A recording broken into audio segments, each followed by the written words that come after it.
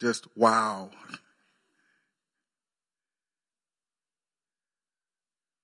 I don't know if it's because it's the first year or so much is going on, or, I'm 50 now or something. It was never on my mind. I don't know if other pastors experienced that, but wow. Okay. Praise the Lord. Christy, I couldn't do this without you, sweetheart. You are apart from Christ, you're the greatest blessing God has ever given me. And thank you, sweetheart. And you four are the greatest treasures God has given us. So I'm truly a blessed man. And in this church body, I tell you what is the greatest blessing that God has given me. This church family is unbelievable. And how about we get into the word today? Amen. I'm going to ask you to go to Luke 18.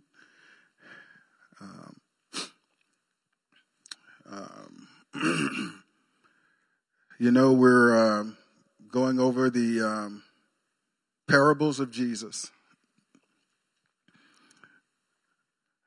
It's interesting, prayer was brought up in some instances this morning, but we're going to go over the persistent widow today and see what we can glean from that in the Lord.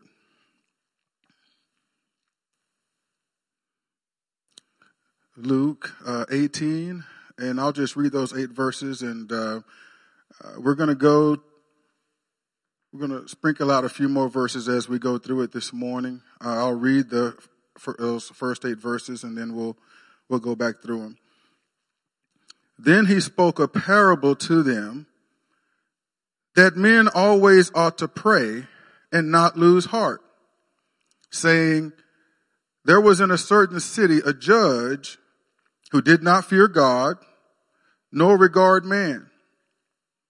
Now there was a widow in that city, and she came to him, saying, get justice for me from my adversary. And he would not for a while, but afterward he said within himself, though I do not fear God, nor regard man, yet because this widow troubles me, I will avenge her, lest by her continual coming she weary me. Then the Lord said, hear what the unjust judge said. And shall God not avenge his own elect who cry out day and night to him, though he bears long with them? I tell you that he will avenge them speedily. Nevertheless, when the Son of Man comes, will he really find faith on the earth? That's the New King James Version. So, he's speaking in a parable here. He's speaking in terms that they can practically understand in order to reveal spiritual truths that are not so plain, but can be understood by way of the parable. And in this parable, a poor, powerless widow. It doesn't mention who her adversary is, but it's pretty obvious that whoever it is, they're taking advantage of her as a widow. And she appears to be a widow indeed, which means not only does she no longer have the husband that she was married to, not only has he passed away, there is no one else, family-wise, friend-wise, that's close to her that can stand for her and fight for her and support her. So she's having to do it herself. She's poor. She's helpless. She's without a support system. Man, how heartless of an individual must this adversary be in order to take advantage of one like her?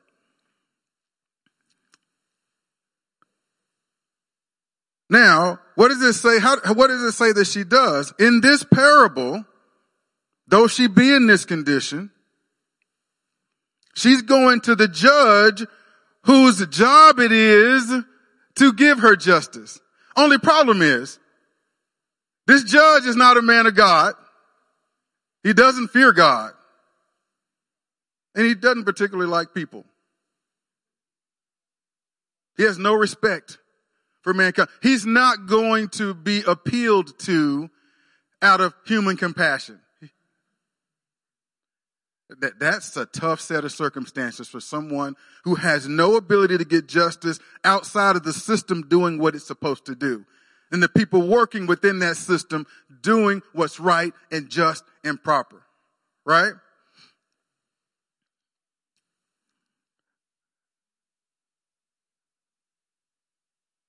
And as she came to him asking for the justice, he did not dismiss her case saying that it was baseless. He just didn't care.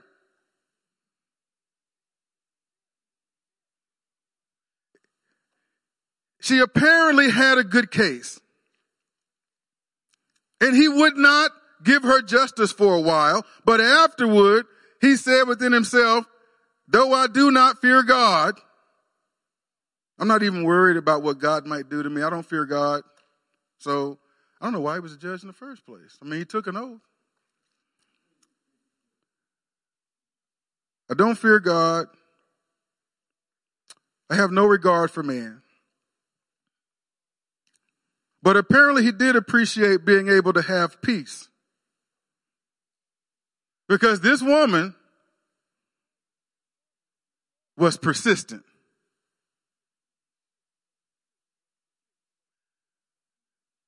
His apathy did not deter her. His disregard for her situation did not make her quit. She needed justice. She wanted justice.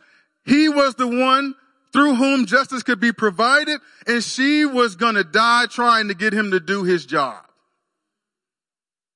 Right? She was persistent. She did not let the circumstances discourage her. She was persistent, and she believed that justice was hers to be had. She didn't disrespect the authority, but she held the authority accountable to do his job. How many of you know that's allowed? You can respectfully hold authority accountable.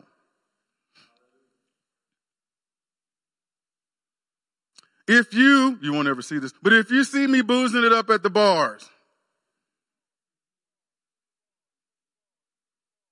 going clubbing,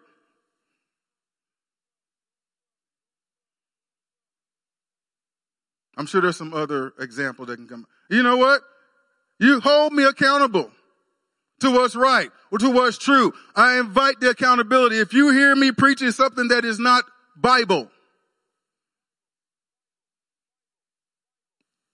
I am not above being held accountable. As a matter of fact, I welcome the accountability. Amen? And so she was not disrespectful, but she knew it was his job to give justice in those situations, and she was going to hold him to doing his job.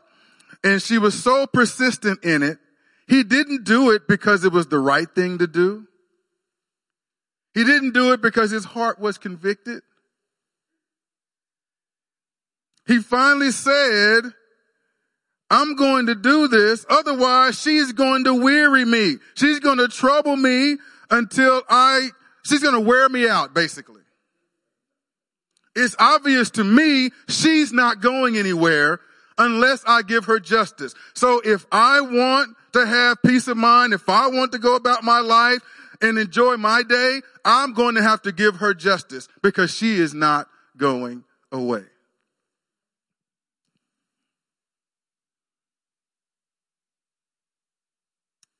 And here's what Jesus' draw away from that parable. It says, hear what the unjust judge said. And shall God not avenge his own elect who cry out day and night to him, though he bears long with them? Look at this. He is basically This is really weird because this is not a just judge. The unjust judge is the character that's in the God role in this parable. He's using him as an example. If the unjust judge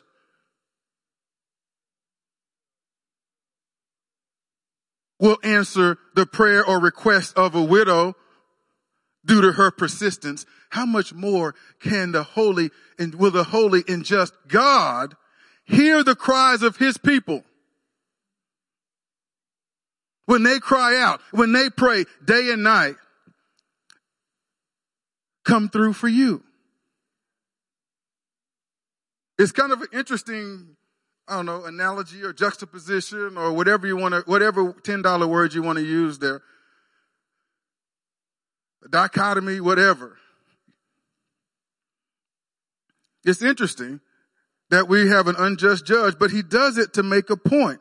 Even an unjust judge with impure motives, due to persistent requesting, persistent prayer, will eventually wear down and give you what you want. And he uses that as inspiration to us so that we do not faint in our prayers to him.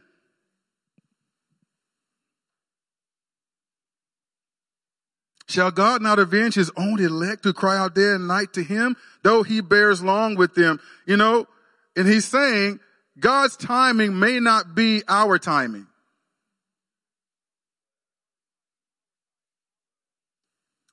The answer may be on its way. Will we persist? Will we be like the persistent widow and continue to pray in faith and believe God that he is faithful, that he will come through, that he has heard us, that he will do what his word says he will do?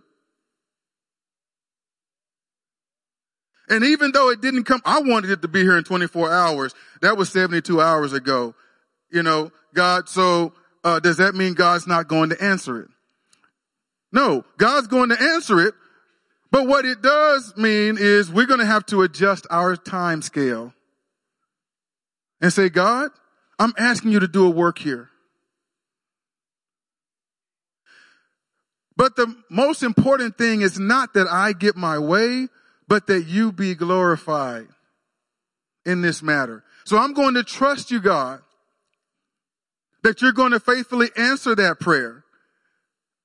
But I'm also going to trust you with however you do it. It doesn't have to be, I'll just let you know what I need. I'm not going to demand how you do it, when you do it, or the way that you do it. I'm going to trust you. And I'm going to hang in there as long as it takes. Whichever route your will takes in order to accomplish it, and however way you want to do it. Though he bears long with them. And then it seems, I've always had trouble with this. I tell you that he will avenge them speedily. That doesn't mean you're going to get a quick answer to prayer. He just said, though he bears long with them. It just means in God's timing, when it's time, when he declares it's time that the answer to that prayer happen, it's going to happen. So you're going to have to wait on his timing, but when it happens, it's going to happen quickly. Amen? Nevertheless, when the Son of Man comes, will he really find faith on the earth? In other words, will we tarry in faith? When God decides to move, will those who ask him to move still be walking and moving in faith, still be standing in faith when he decides it's time? Or have we given up?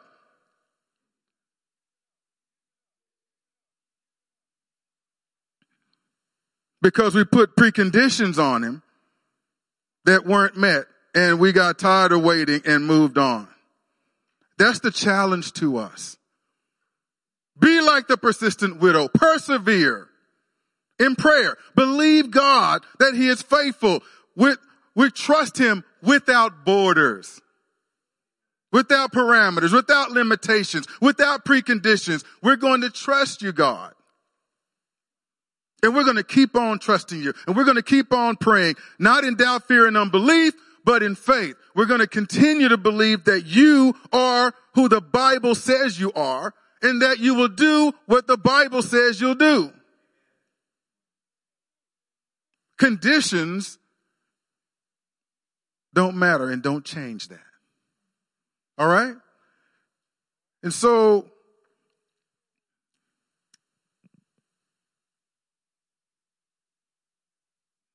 I think I want you to go back to Luke chapter 3 real quick, because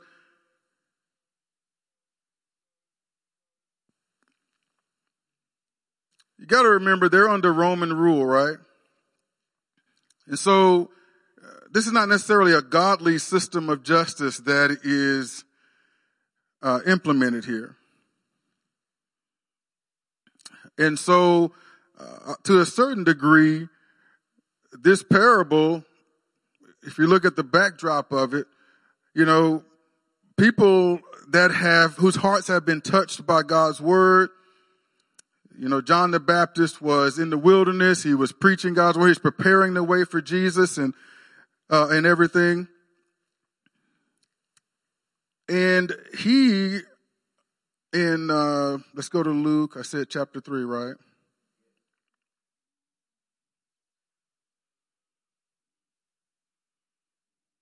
We could do the first 20 verses, but we're just going to do 7 to 14.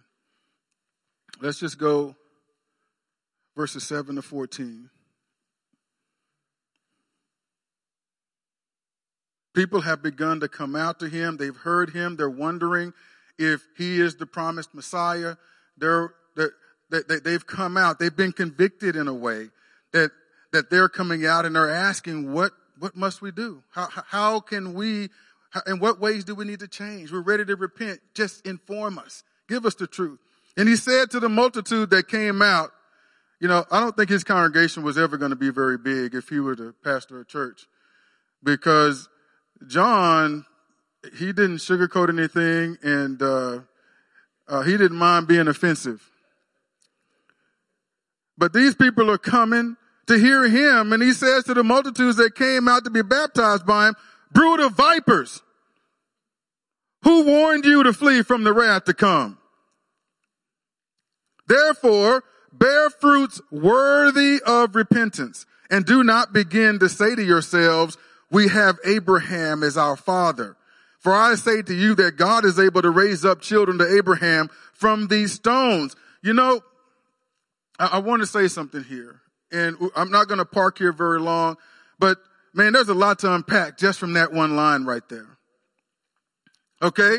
And so he follows up saying, bear fruits worthy of repentance. So when we are repentant, we come to the Lord, there should be fruit that is manifested, that's evident of the change that's happened within us.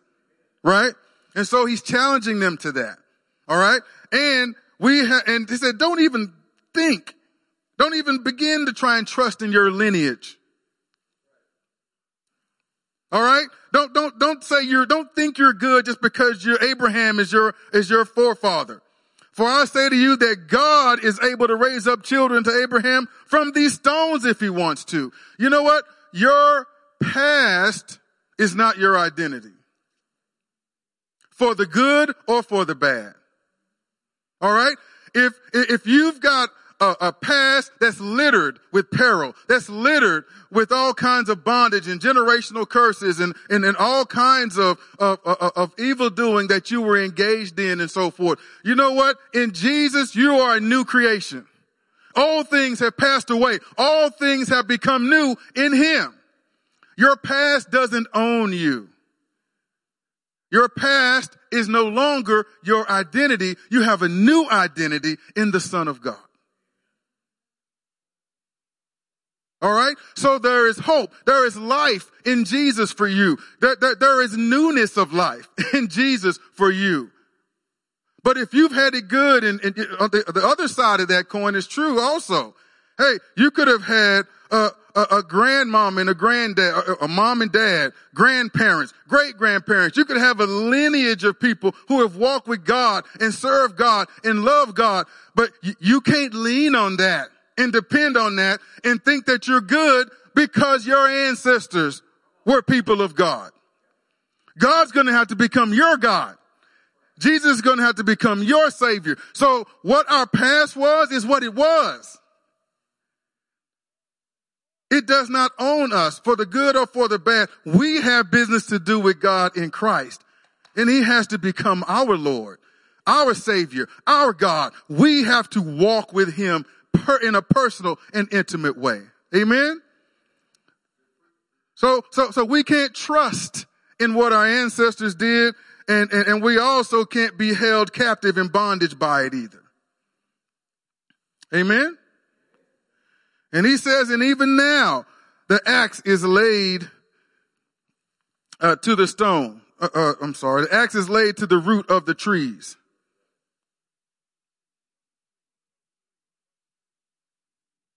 Therefore, every tree which does not bear good fruit is cut down and thrown into the fire. So the people asked him, saying, and here's what I really want to get into. So the people asked him, saying, what shall we do then? Like, we can't trust in our lineage. What can we do? You know? And he began, now these people came up to be baptized. These are repentant people. You know? He should have a smile on his face. He should be excited. And he just lightened into them. But, so the people asked him, saying, what shall we do then? He answered and said to them, he who has 2 tunics, let him give to him who has none. And he who has food, let him do likewise, give to them who do not have food. Then tax collectors also came to be baptized. And he said to them, you know, they're not everyone's favorite people. Teacher, what shall we do? I mean, this message of the kingdom, I tell you what, it convicts you where you're at. You know, we need to stop trying to reason with people and trying to make and implore people. You know, right? You present the gospel. You present the love of Jesus. You laid that truth out before them, and you're planting seeds. Those who are ready and ripe for the harvest, they'll respond. It's going to take a little longer for the others. And so you're not going to reap the harvest of every seed you plant. Someone else may reap the harvest.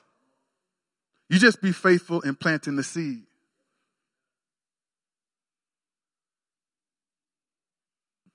God waters. God gives the increase. Amen? And so the tax collectors came to be baptized, and they said to him, teacher, what shall we do? And he says to them, collect no more than what is appointed for you. One of my previous messages, I pointed out why tax collectors were not liked. They didn't just take the taxes that were appointed. They took extra and profited and made themselves wealthy off of that. Okay? And so he says, take no more taxes than what is appointed. Likewise, the soldiers asked him, saying, and what shall we do? Now, and these are people who lay their lives down on the line. These are people who serve their country dutifully, honorably. And yet, it doesn't matter how dutifully and how honorable of a profession you're in. You're still accountable to God in that. There's authority in tax collecting, right? There's authority, okay, in being in the military, being a soldier. And he says to them, do not intimidate anyone or accuse falsely, and be content with your wages. These are very practical things. But he's saying you need to conduct yourselves and live in such a way that's fruitful, that gives evidence to the one whom you serve, the one whom you are surrendered your life to.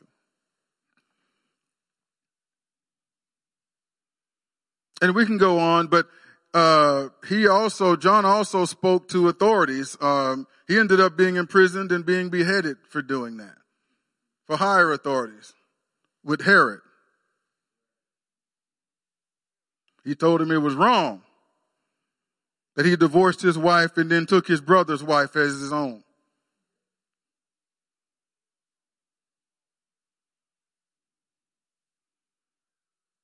And so he just spoke the truth of God. Didn't matter the title of the people who he was speaking to. He just spoke the truth.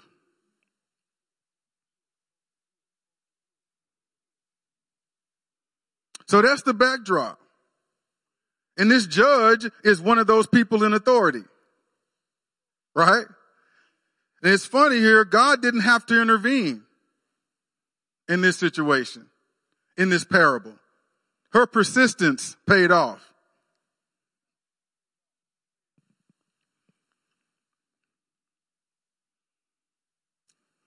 But God doesn't have to miraculously intervene in every situation. The authorities that be, whether they acknowledge it or not, are ordained by God and are therefore accountable to God. He's able to change their heart. And I'm going to say that again. The authorities, no matter where they are, it could be king, president, senator, congressperson, whatever, city official, law enforcement official, whatever it is, pastor, whatever it is, that authority is ordained by God and is therefore accountable to God. And we ought to remember that in our persistent prayer. Just hold them accountable. We're going to speak the truth. We're going to appeal to you on the basis of God's truth. You will either do right by that or you won't. We're not going to get ugly. We're not going to smear you. We're not going to do all this stuff, but we're also not going to let it go. Because you may not regard me, but you're accountable to the one who sits on the heavenly throne. And I may be limited in my ability to persuade you or to move you, but he's not. He can speak to you in your dreams. He knows how to touch your heart. He knows how to convict you and move you. Now, will I have enough faith to trust him in my prayer? Or will I move in my own strength, in my own feelings, in my own motivation? And if it doesn't work, I'm done. Can we trust God in a pandemic? Can we trust God with social unrest? Can we trust God, with if there is corruption in our systems of justice? Can we trust God through that? I say yes, we can. And I will say again, their authority is ordained by God,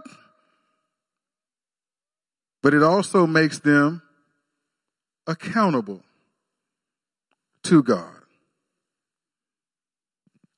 So this parable, I wanted to really point that out.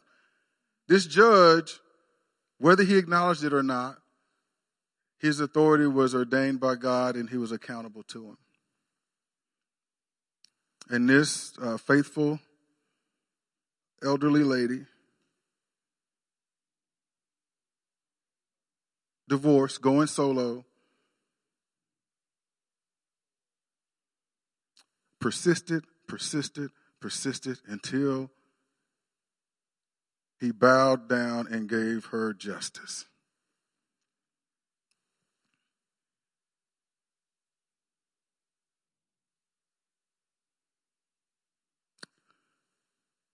So, and he uses this to encourage us to always pray and not to lose heart. We, as the hearers of this word, must identify with the widowed woman. She's us.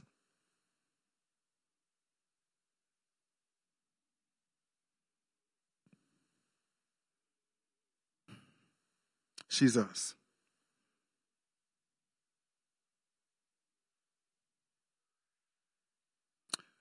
And her story should inspire us.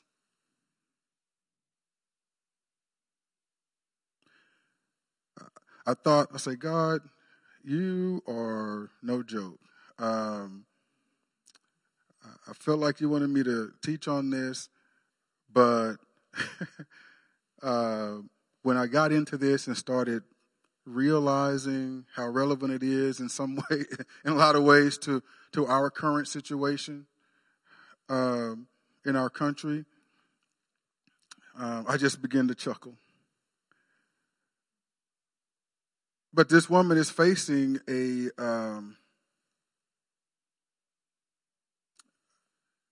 she's struggling with let's just say a less than perfect or unjust system. In her situation, I don't know if the whole system is unjust necessarily, but in her situation, the one who presided over her situation is an unjust individual. Therefore, she's having to overcome him. And so her story inspires us that if she can move, her persistence can move an unjust judge to do justice for her, think of what our God can do for us.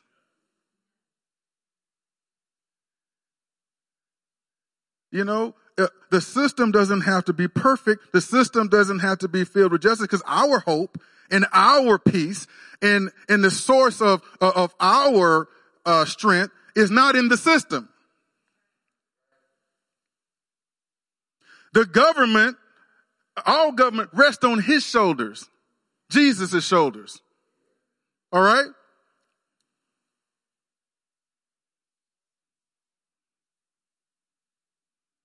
And so I don't find, to be honest with you, I don't find much hope in legislation.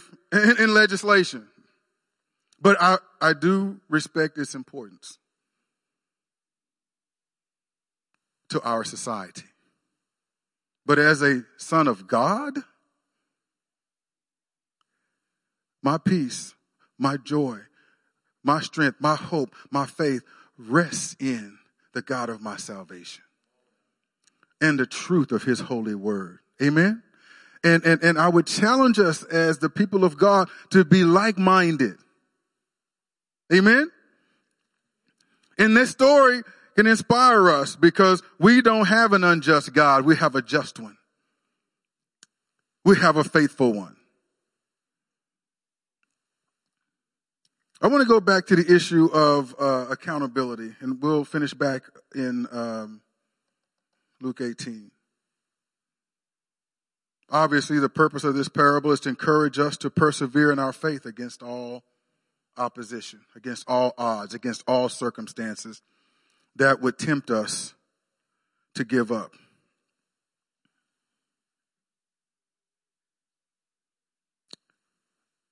But I love the persistence of this widow, because she was like, you know what? You're going to give me justice, by God. By God, you're going to give me justice.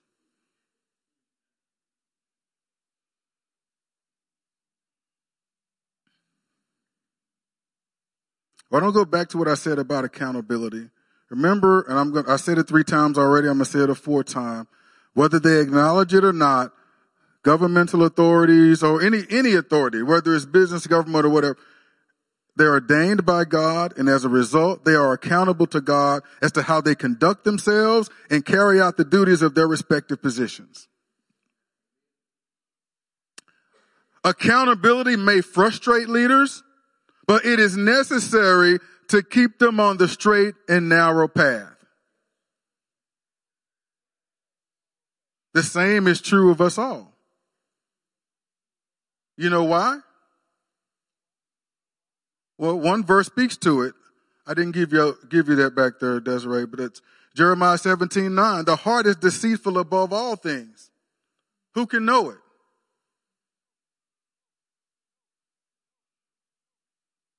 Our heart, we can be deceived. We can convince ourselves that actions that are not justifiable are somehow justified. We can get all morally relativistic. There we go.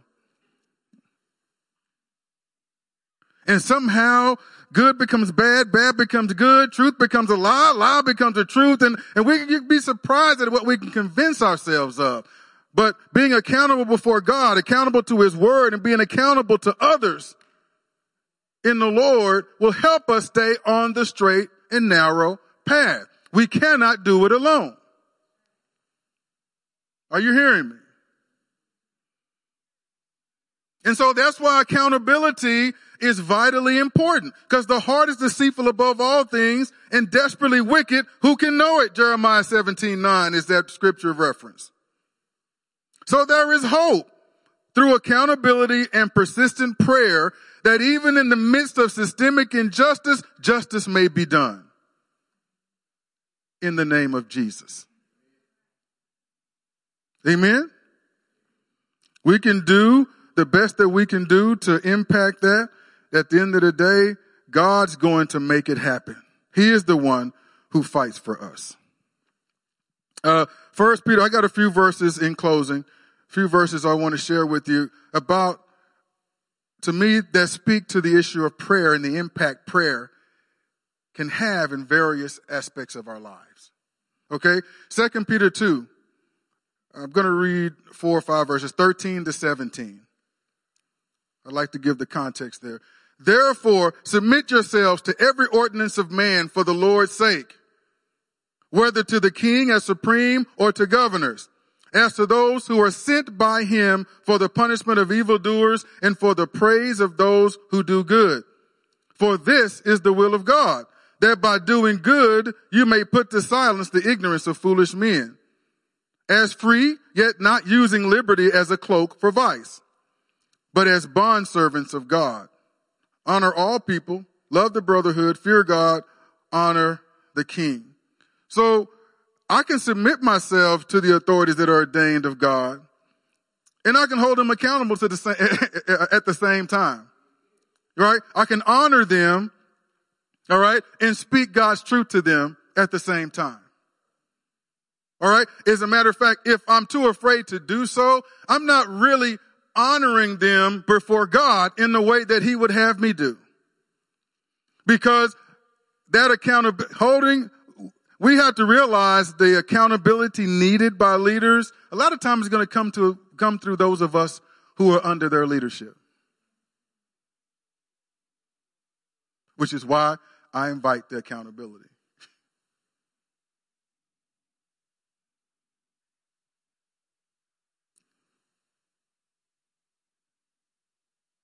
Let's go on.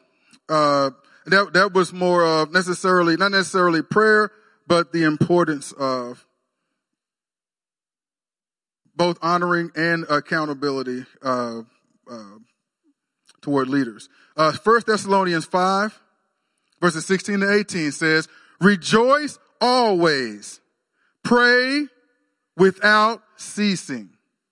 In everything, give thanks. For this is the will of God in Christ Jesus for you. You know what?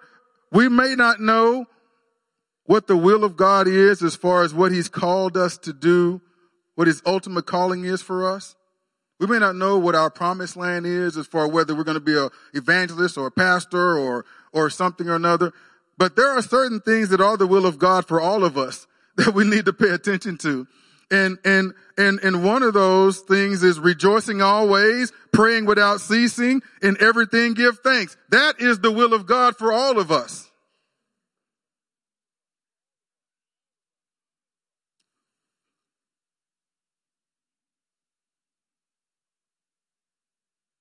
I can't rejoice always if my trust is in the system. It breaks down too much. It's too limited and flawed. It cannot address, it may address some of the extreme actions or people who act out. It may be able to punish those individuals, but it does nothing to change the heart. It does nothing to heal.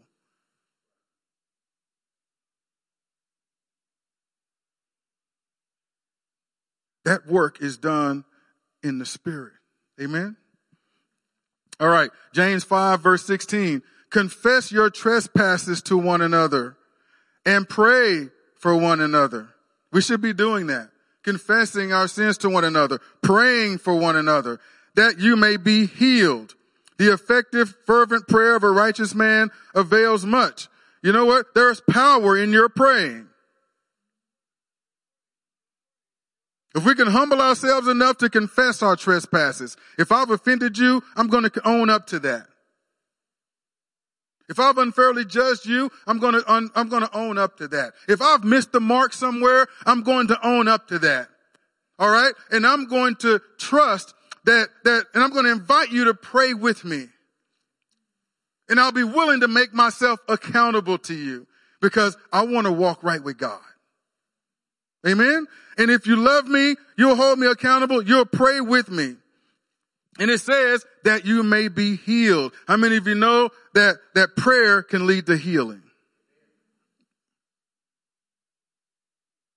So prayer can heal. Matthew 26 verse 41 says, watch and pray lest you enter into temptation. The spirit indeed is willing, but the flesh is weak. How many of you have ever struggled with temptation? What can we do in the moment of temptation? Let's not forget that weapon of prayer. Let's also not forget that what I mentioned earlier about accountability. There's a brother or a sister that you know loves the Lord, that you know walk with God, that you know you can confide in, that you know is going to elevate the good in you. Will elevate you to the standard of God. Going to elevate the good.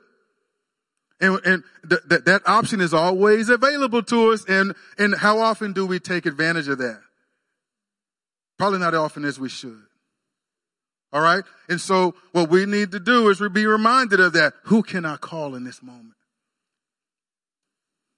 Who can I text and say, hey, can you talk for a little bit? I need some encouragement. I need some accountability. You don't have to put all the gory details in there. Just let the person know and give them some idea of what the issue pertains to.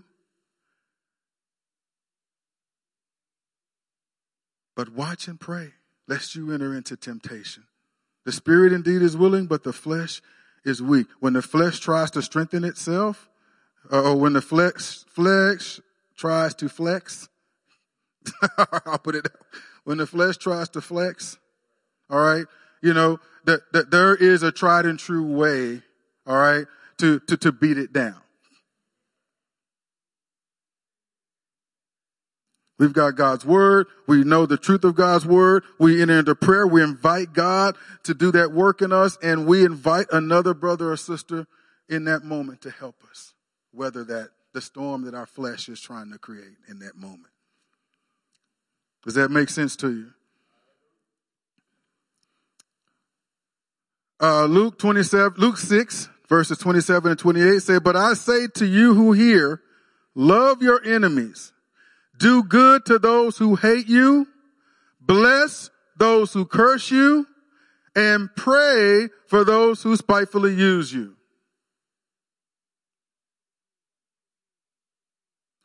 I don't know if anybody in here is sitting here today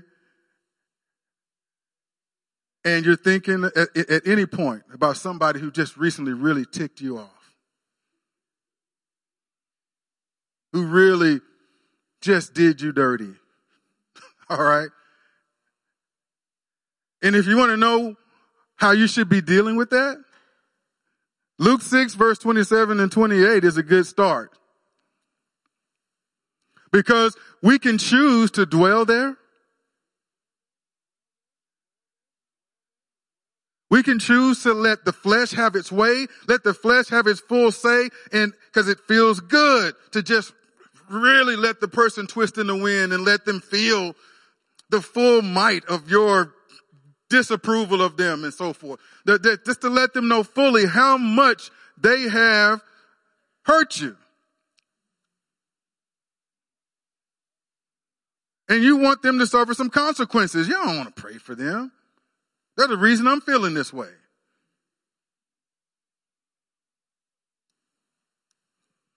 But I tell you, that brief moment of, I don't know, I wouldn't say euphoria or whatever pleasure that you get out of whatever spiteful thing you do to that person, or however good it might make you feel to just really twist the knife, or just to really judge them and condemn them and so forth.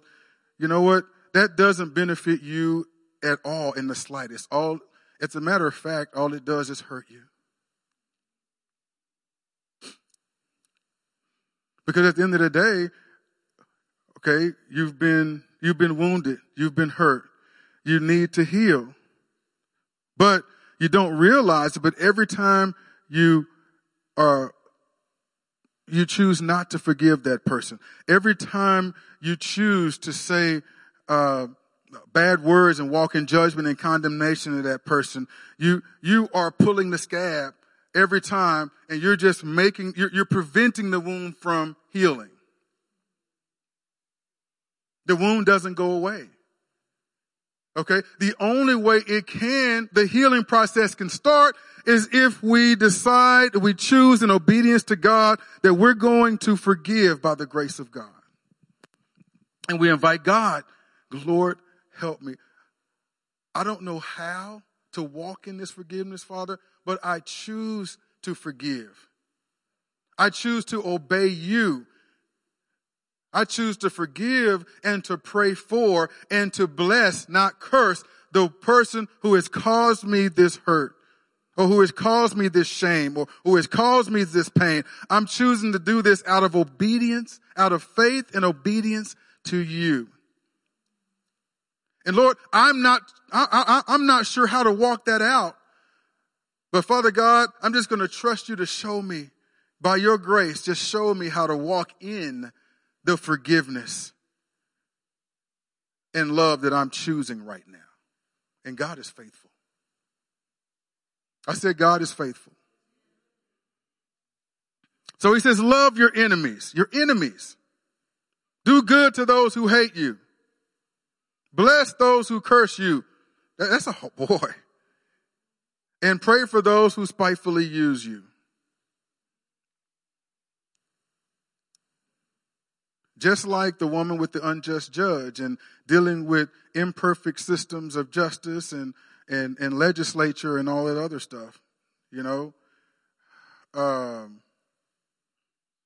We said earlier that despite the injustice of it, despite the flaws and imperfections of it, the widow persisted until the man who could give her justice gave her justice.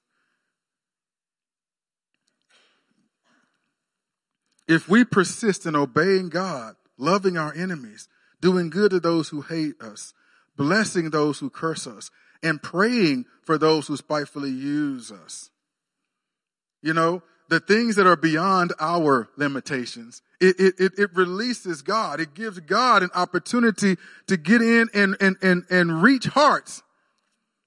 They know they're spitefully using you, and yet they see that you're not trying to fight fire with fire.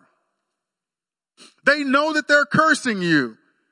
Imagine for them to learn that you're blessing them, knowing that they're cursing you. At some point, their hearts might be hard at first, but over time, God's going to break through that stony ground.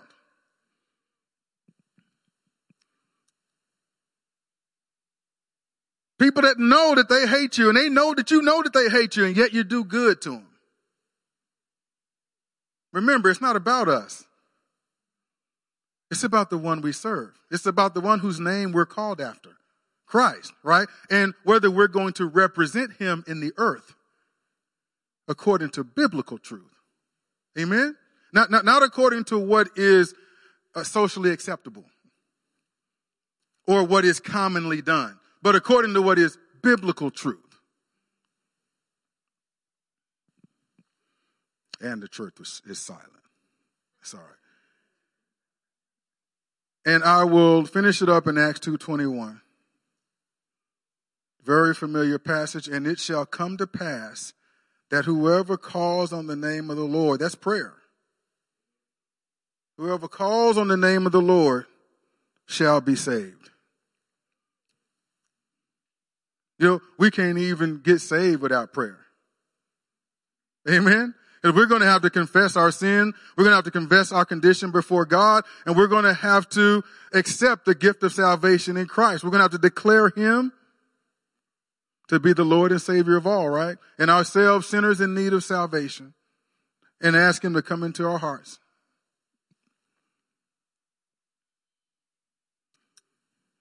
So there's salvation in prayer. There's healing. And there's salvation. Prayers avail much. If we humble ourselves and confess to one another and pray for one another. Prayer can help us resist temptation.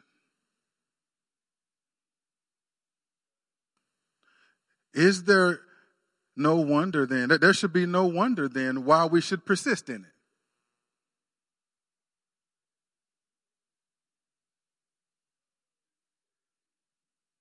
Hallelujah. I'm going to ask you to stand. Hallelujah. I hope this ministered to you today. It's amazing what we can learn from God. What we can learn through the stories of unnamed individuals in the Bible. It's another individual. We don't know a name. We don't know a family. It's just a character in a parable.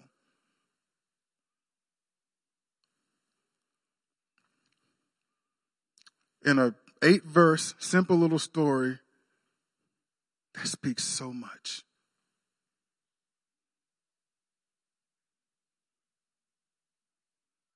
I won't call you up today, and I just believe God has spoken what needed to be spoken through me.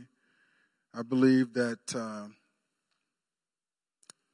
message is loud and clear, and it's just a matter of decision. I don't know how diligent we all have been in prayer. I know myself, I've got some work to do there. I can learn from the persistent widow.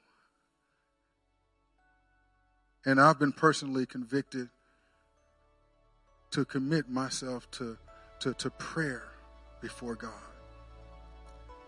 I'm going to challenge you to do the same. Your troubles, the things you're anxious about, the things that you're concerned and worried about, the issues that you've struggled with, and all the things that are in our surrounding circumstances, locally and throughout the country and so forth.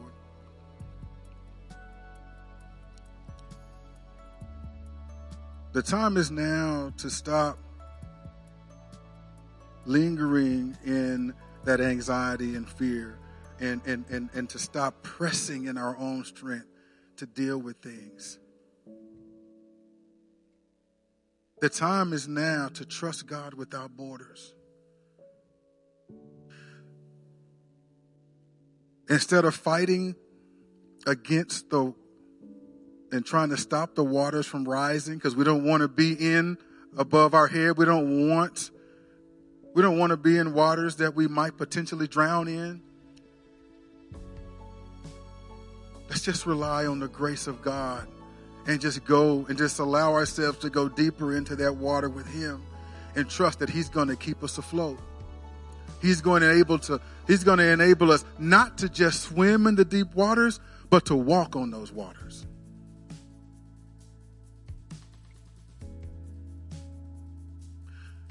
He will move. Maybe not as soon as you want him to, but he will move. And when he moves, when he says it's time, will he still find faith in us? Will he still find us praying? Will he still find us believing in the goodness of God, in the faithfulness of God, still waiting for him to move because there's no doubt in our minds, there's no doubt in our hearts that he will do so? If that's not where we're at, there's no condemnation. This is just a challenge for us that I'm putting the vision before you, that's what we ought to be striving for. And so I would encourage you, be like the persistent widow. Make your plea before the good and just God, who's always faithful, who has never failed us yet.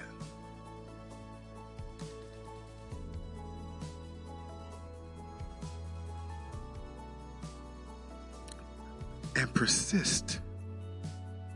And keep on persisting until he moves. Father, we just declare your goodness and your faithfulness. We declare you to be a just God. One that will never fail us. One that will never leave us confounded. And Father, we believed the lies that our circumstances have convinced us of. We believed the unjust and ungodly advice and words from suspicious and dubious sources that try to incite us to believe things that are not godly, to think in ways that are not godly, to speak in ways that are not godly, to conduct ourselves in ways that are not godly. And Father God, those are the things that draw us, the temptations that pull us away from the straight and narrow path, the righteous path in you, in Christ. When that happens, it speaks to our lack of trust in you. It speaks to our fears, our doubts.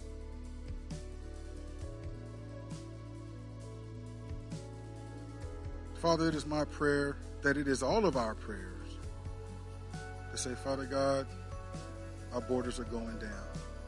We're trusting you. We're going into the deep water with you. And every time I feel anxious, every time I feel fearful, every time I feel doubtful, every time I'm tempted to act, think, or speak, or conduct myself in a way contrary to what I know to be right in your word, I'm not going to forget to pray. And I'm not going to forget to invite a loving brother or sister to hold me accountable and to exhort and encourage me in the way that I should go. And we will do that, Father, because we love you. And we love you because you first loved us and gave your son Jesus on the cross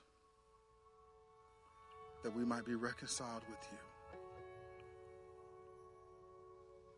Hallelujah. And I know that as we do these things, Father, it will only help our light to shine brighter in a dark and evil and perverse world. The world needs the sons and daughters of God to let our light so shine among them that they can see our good works and glorify you in heaven, Father God. May we do this work out of love and obedience for you, that our light may shine bright for you. And those walking in darkness whom Jesus died for can see the light, be convicted, and surrender their hearts and lives to you in Jesus' name, and thereby be reconciled to you and enter into eternal life. That's our heart. That's our prayer. That's our desire. Make us more like Christ, that we might partner with you in that way, which will please your heart. Father, bless your people in this endeavor. Your grace is sufficient for us. Thank you, Holy Spirit, for leading us and guiding us and convicting us and making all this possible. Father, in Jesus' name we pray.